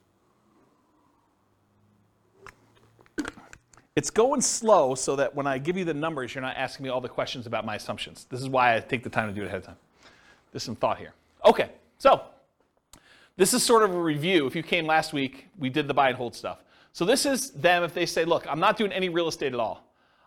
This is the person's situation. We just covered all the details. This is them investing completely in stocks. No real estate, they're renting. So if they just do all stocks, no real estate, it takes them 482 months in order to be able to be financially independent. And it's all from their stock market account and if they hit Social Security from the Social Security. I have a quick question. Yeah. Do you assume their salaries follow inflation, or do you keep Yes. Yes, Okay. the salary does increase with inflation. and Yep. it's the same as inflation? And expenses. Okay. So their personal expenses and their salary increase with inflation. Yeah. Okay. Yep, absolutely. So really, they may be saving slightly more than $1,000 a month over time, but if you adjust back for inflation, it's actually $1,000 in inflated dollars. But a lot of jobs don't follow inflation, so that's why. And some So do. most do better when you figure that people jump job to job. Yeah. but- Yeah. Yep. Yeah, I looked at data on that a long time ago. All right, so any questions on this? Cool, that's easy. All right, so now we've added in, they're gonna buy one owner-occupant property. They're just gonna move in, and now they're gonna actually invest in stocks. Now, when they move into an owner-occupant property, they actually end up saving less, right? Because the amount that it costs them to buy a property is much higher than the amount that it costs them to rent a property. So in that case, we make an adjustment, and they end up saving less. Still, though, works out better. 396 months. And it turns out it's 396 months. I'll kind of jump ahead. I'll steal some thunder for myself. Turns out it's 396 months because that's when they pay off their property. And when you pay off your property, you no longer have to pay the principal and interest part of that payment. And so that actually gets subtracted from the $5,000 they need to earn in order to be considered financially independent. It's now $5,000 minus that principal and interest part because they don't have a housing expense. They have taxes and insurance and maintenance on the property, but they don't have a principal and interest part, and so they achieve financial independence when that property is free and clear. Does that make sense? Okay. Now, this other one is they rent, but they're buying 20% down payment rentals. That takes 370 months for them to be financially independent. So it gets a little bit better if they buy 20% down rentals. Then if they buy 25% down rentals, they're still renting themselves, they can achieve financial independence in 346 months. A little faster. What if they do 15% down rentals? Takes a little longer, 370 months. Okay? To rent or buy. Should Norm and Norma keep renting for $1,800 a month? It increases with inflation, or buy a property with almost $600 a month higher monthly cost. They go from saving about $1,000 per month when renting to about $420 per month when they buy a property to live in. So they significantly decrease their savings amount. Yeah, Nick? But like you were saying, that's a fixed cost that never changes. Yes, and it does switch over after some point. Yeah, I'm going to do a whole chart on that for the upcoming podcast. Yep, you're right though. Should they rent or buy? So when nomading, except nomading by proxy, they are moving in and therefore have this reduced savings amount. Right? So when they do nomad, they're buying a property to live in, and so they're not saving $1,000 a month anymore. Now they're saving less, like $420 a month. And as they buy more and more expensive properties, it may even get worse. Right? So will it matter? Like, is that going to really hurt them? We're going to find out. So now I've said, what if they buy their one owner occupant, then they do 20% down payment rentals? Well, that actually increases to 394 months. What if they buy one owner occupant, then they do 25% down? Same thing, 394 months. Huh, that's weird. They're the same amount for buying 20% or 25%. What if they do one owner occupant, then they buy 15% down rentals? Huh, that's also 394 months. Why are all three of those 394 months? Well, I told you. It's because that's when they pay off the house that they lived in. So they were getting close, but then once they pay off their house, everything goes off. It's like they achieve it instantly then. Make sense? So that's what I say here. Basically, all these are really, really similar. That's when they pay off their houses. Okay, let's talk about Nomad. So they're going to do 10 Nomad properties. 9 of them will be rentals. The last one they're going to live in. All 5% down. So besides short-term rentals with higher rent and more work, nomading is the fastest strategy to achieve financial independence. It comes in at 320 months. Okay? So 320 months is how long it takes when you nomad. They don't even buy their 9th and 10th property until well after they achieve financial independence, though. So fixer-upper nomad. They're buying properties at a 10% discount. So 10% discount is about $37,500. But it costs them $12,000, adjusted up for inflation. So that changes over time. The later it gets, the more expensive it is, to capture that amount. This is not counting any labor you're doing for yourself. Right? All that may be extra. So $37,500 discount minus $12,000 in rehab costs. So you're really capturing about $25,000 in equity when you do this fixer-upper nomad model. And that's just an assumption, right? Yours could be better, could be worse. Maybe you get better deals in this. Maybe you get worse deals in this. I had to put a stake in the ground. That's why this could be a whole day class by itself. They also, because they're buying it at a discount, $37,500 discount, they get almost $200 per month more in cash flow. Right? Because they're borrowing less. They're doing 5% of a 10% discount instead of 5% of the full price. So their cash flow is a little bit better when they do fixer-upper nomad. They need more money to acquire/rehab the properties, though, which actually delays when they can buy the property. Because if they were just trying to buy a property as quickly as they could save up just a 5% down payment plus closing costs, now they need 5% down payment plus $12,000 plus 1% in closing costs. It delays when they buy that first property and some subsequent properties as well. Okay? But then they're collecting better cash flow on it, which helps them qualify for future loans and kind of replenishes their money, but they still need $12,000 in rehab money for the next one too, because I assume that they're repeating it every time. So regular nomad needs about $22,500 for down payments versus this $32,250 with the rehab costs. And I just broke out the math. The 5% down payment on the discounted purchase price is $16,875. The 1% in closing costs is about $33,755 and $12,000 in rehab. That's where this $32,250 comes from. And it delays when they acquire their first property. So any questions on my assumptions? The reveal. So that takes 231 months to achieve financial independence. Before it took 320 for them doing the regular nomad. Now if you buy a property at a 10% discount and you get that extra cash flow, even though it delays you buying your first one a little bit, maybe even a couple other ones, it's actually faster, 231 months. Part of it's the extra cash flow. Any questions on fixer-upper nomad?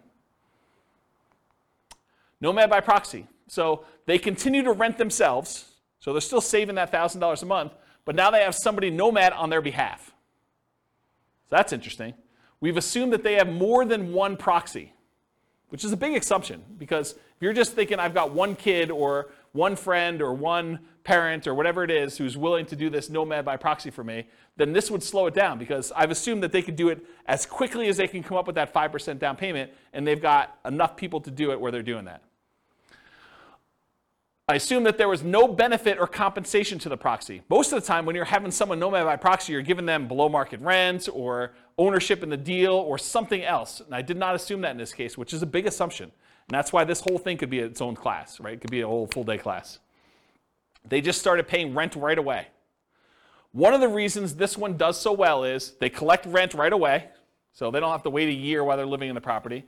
They have improved debt to income, which helps them qualify.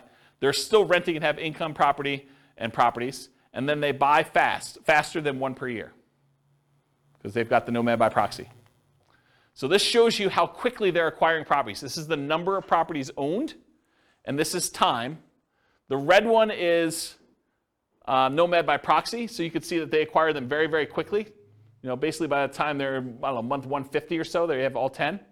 The orange one is when they did fixer upper nomad, so that was a little faster, even though it was slower to start. See that?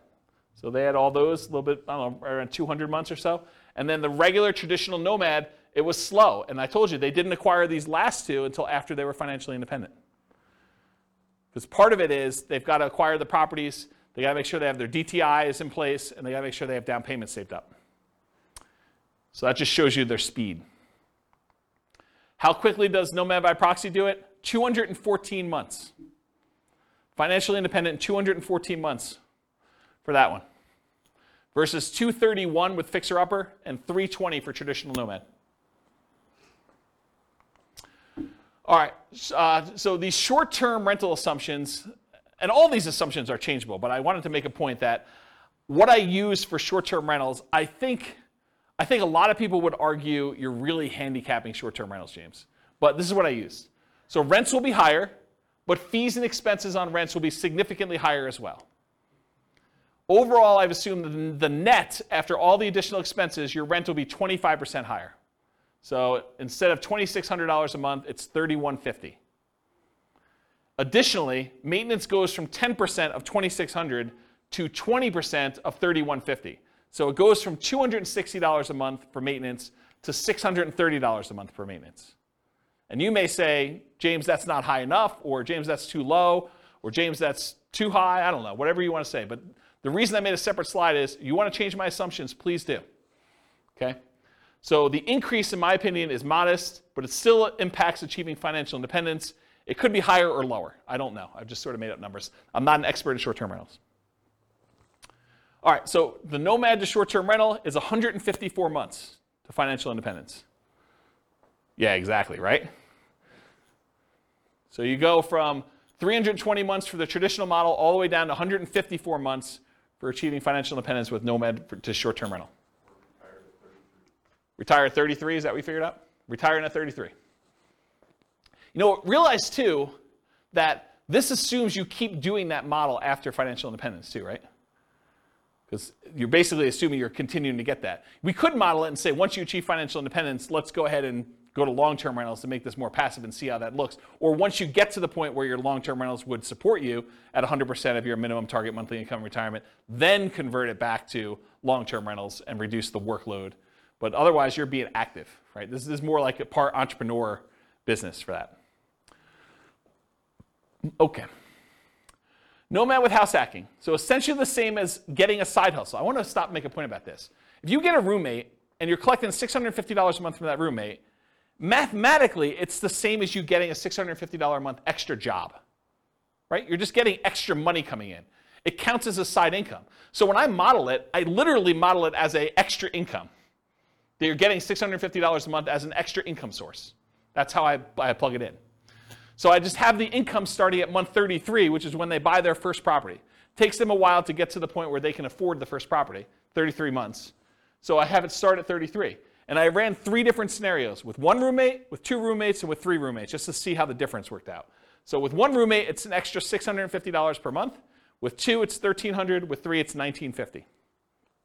And then once the year is up, or once they buy their next property and they move out, then they bring these roommates with them, in theory, and they convert the last one to a regular rental getting $2,600 a month. Does that make sense, everybody? Okay. So if you get 1 house hack roommate, it's 263 months to financial independence. If you get 2 house hack roommates, it's 238 months. If you get 3 house hack roommates, it's 214 months. And in this case, once you achieve financial independence, I jettison your roommates. You no longer need them.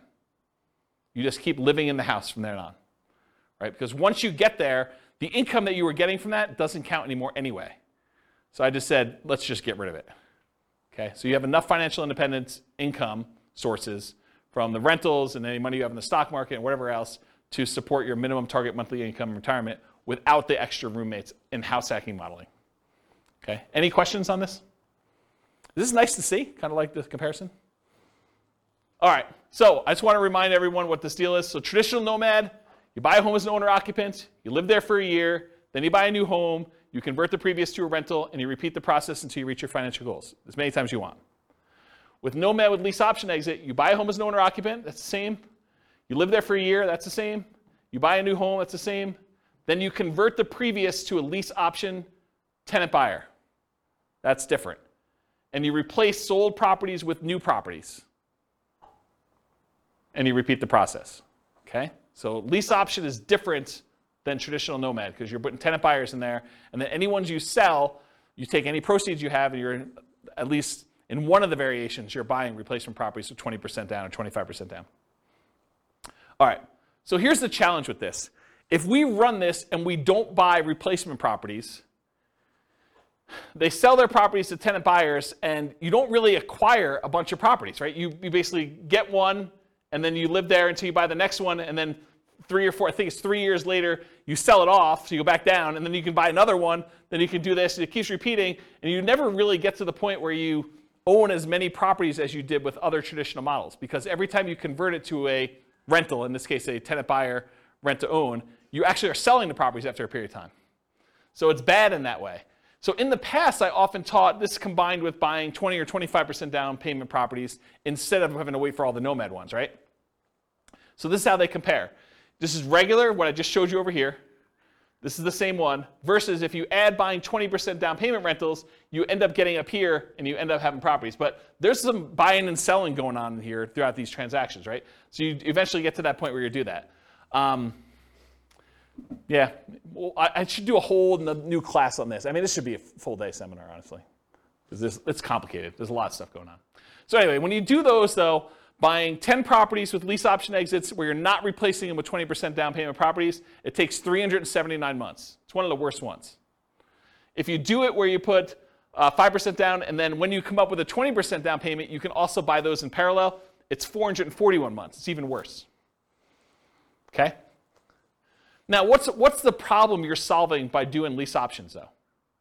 Having to come up with down payments, right? Because this is a strategy where you don't need to save the down payments anymore. You use lease options to do it. You need to save the first one, but then after that, you're kind of using other things.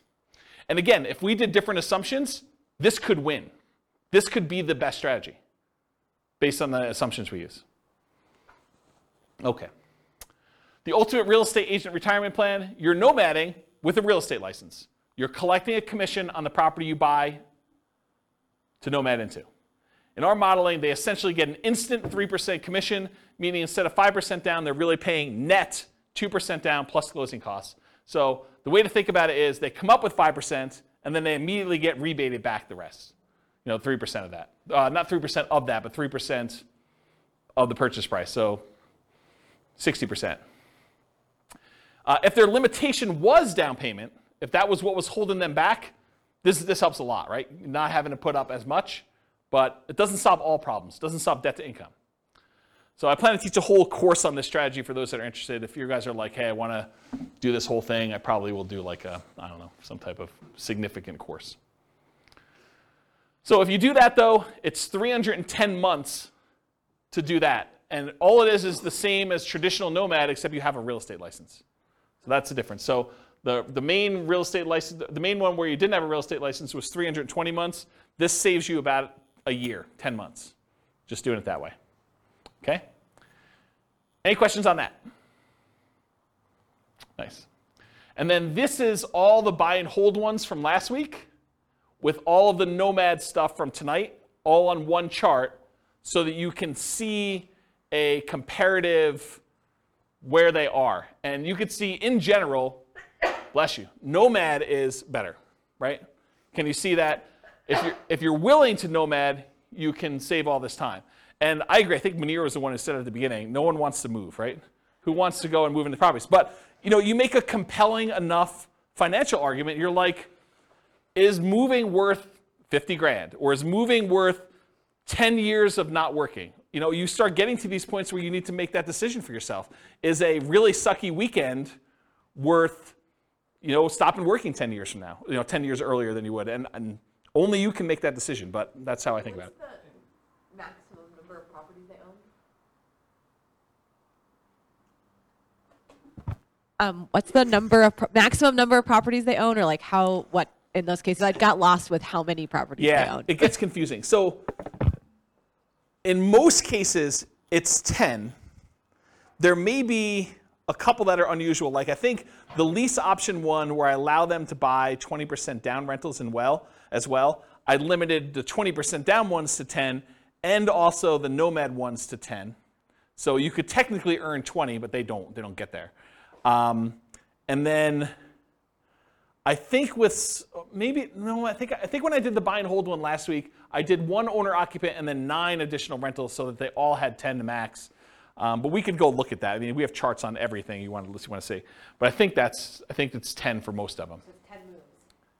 10 moves for Nomad. Sorry. Oh, yes. That's what I was getting at. Is how many times do you have to move? Yes, 10 moves for Nomad. And this is another reason why we need to do a full day class, because I could show you what 5 Nomads look like. Or I could show you what 3 Nomads, then 20% down after that looks like. And those can become interesting because you decide, hey, listen, I'm only willing to do this 3 times, but then I'm willing to do 20% down after that. And now I have like an asset base and some cash flow to help me with my savings, and I'll get to there. That might speed things up enough where the 20% down now looks a lot faster because it was slower before, right? Like this could be a way to jumpstart things and combine them. Or maybe you're like, I'm willing to do short-term rentals for the first X years, but then after that I'm done. Or I'm willing to buy a certain number of properties till I have kids and then I'm done. Or I can't start nomading until my kids are out of the house and then I start nomading. So there's all sorts of variations on how to do this. And that's why there's probably multiple full-day events for doing modeling like this. Or copy them into your account and change the assumptions yourself. Because you change and we're talking about very specific characteristics of the properties. You change it to our numbers around here, they look different. You change it to numbers in Greeley, they look different. And one of the things I'm doing is if you go to realestatefinancialplanner.com/model, what I'm working toward, and it's in very late alpha, kind of where I describe it for those that are programming people. I'm actually taking 300 market data sets, what the price and rents and taxes and insurance and maintenance and all that stuff is for 300 different markets, and running them through literally 100 different scenarios. 15% down rentals, 20% down rentals, 25% down rentals, Nomad, house hacking Nomad, ultimate real estate agent retirement plan, like house hacking, like all of these different variations. Or, what if I get, 25% more income, or what if I get $100 per month more rent on properties, or $100 less in rent on properties, or what if I hire a property manager or don't hire a property manager? What if I do all these other things? And so there'll be like 100 variations that compare themselves to each other based on that city's specific numbers. And so that's the thinking behind the podcast for each city is there'll be classes that teach the information so that you understand what's going on, but then you need to look at the, I got distracted with a phone call. You need to look at the actual numbers for that city with all the different variations you have so that you can see the specifics for that city. And then you could still copy them all into your own account to be able to go and see, well, I'm not buying those price houses, or James, you're actually a little off on my city, the number's a little higher. And if I'm off on your city, please let me know, because I can just change it and then click a button and rerun all the scenarios. That's why I'm writing the code to do that. I don't know why I was telling you this story, except that it's a lot of variations if you want to do it, and it's specific for each city. I think that's where I was going with that. So, any questions on this? I think there's one slide left. All right, in conclusion, assumptions for modeling matter a lot.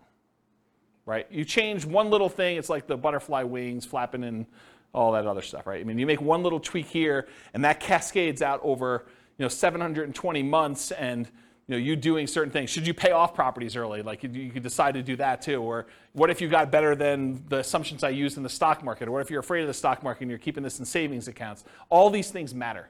And so I think changing all those things can matter a lot.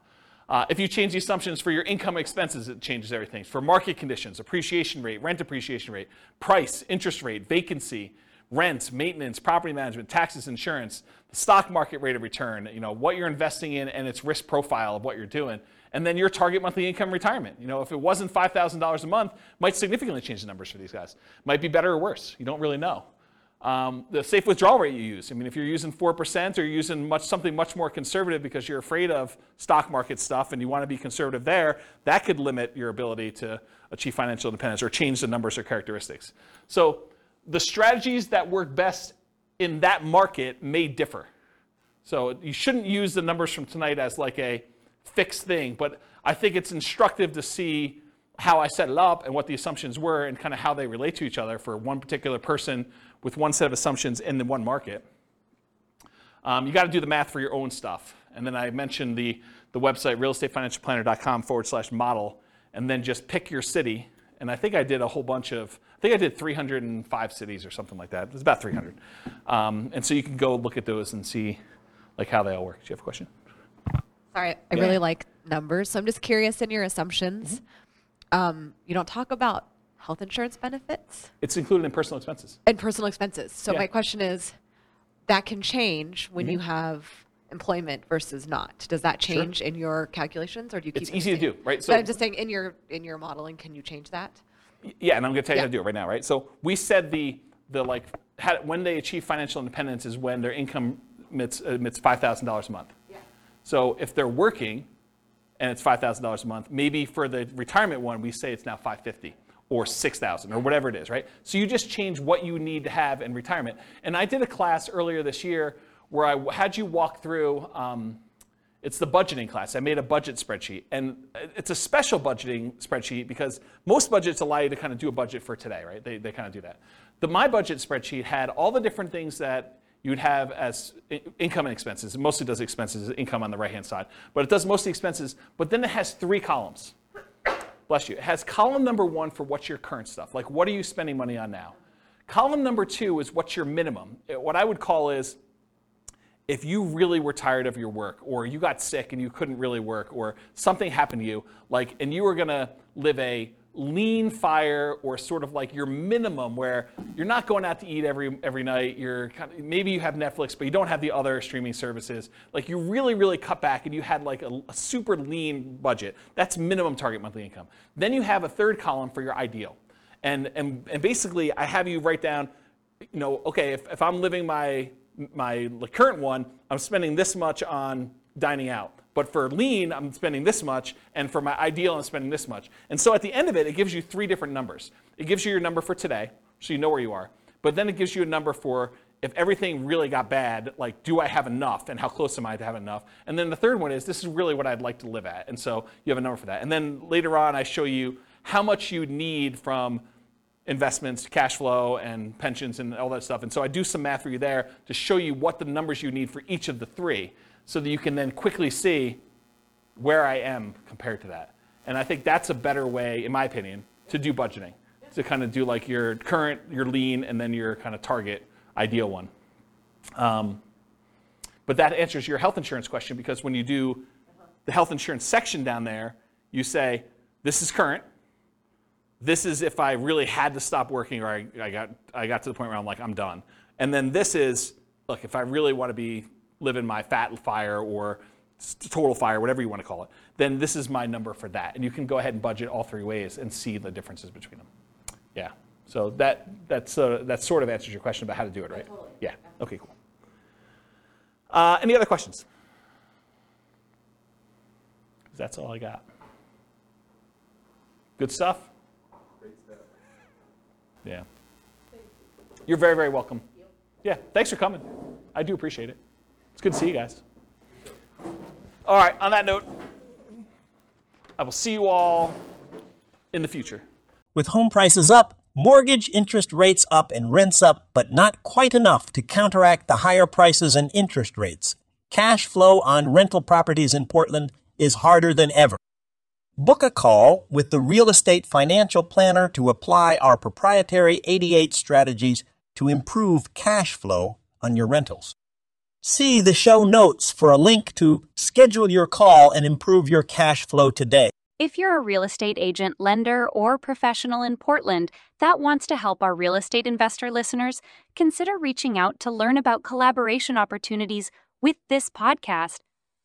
We'd love to add more value to our listeners by having you assist our investors buy, sell, and finance their real estate investments. See the show notes to schedule a call to discuss collaboration opportunities.